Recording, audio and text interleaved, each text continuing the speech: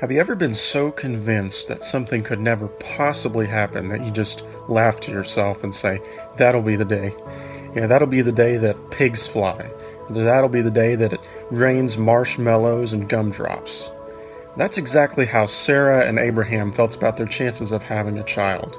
Sarah was way past childbearing age, and Abraham was 100 years old, and yet all of a sudden, Sarah becomes pregnant and gives birth to Isaac just as the Lord promised. And Sarah declared, God has brought me laughter. All who hear about this will laugh with me. Who would have said to Abraham that Sarah would nurse a baby? Yet I have given Abraham a son in his old age. Genesis 21, verse 6 and 7. That'll be the day, she said, and yet it happened. It was a miracle. Now, miracles are amazing, but miracles have a purpose. See, God could have easily allowed them to have the son of promise many years earlier, but God uses what's broken to work miracles so that we know that He is God, He is good, and we can trust Him. You who are listening today, what is there that's broken in your life? What is it that makes you say, that'll be the day? Can I just encourage you, never give up hope?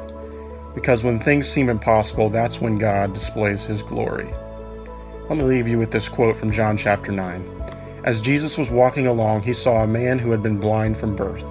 Rabbi, His disciples asked Him, why was this man born blind? Was it because of his sins or his parents' sins? It was not because of his sins or his parents' sins, Jesus answered. This happened so the power of God could be seen in him. Amen. Lord, thank you for healing what is broken, that what seems unfixable can always be fixed because you, Lord, are the author of life.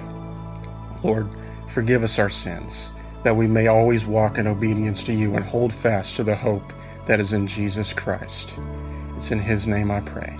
Amen.